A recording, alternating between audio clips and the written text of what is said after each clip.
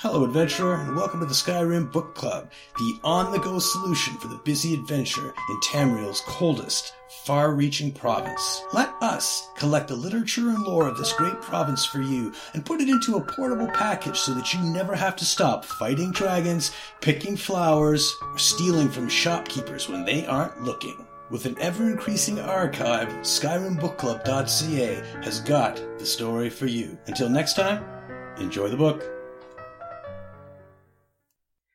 Per your requests.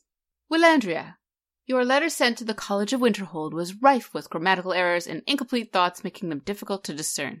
Could you please clarify the points below for us to ensure we're on the same page? We have no record of a cloud emulsifier device or anything involving the magical manipulation of the clouds. Second, we can't send you a sample of the Heart of Lorkhan for experimentation, as no such sample exists. And finally, in the 14th paragraph of your letter, you mention a substance called green mote. We're assuming this was a simple mistake, and you meant to write green spore.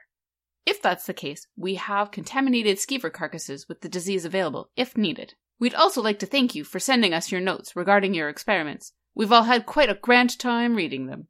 Mirabelle Irvine.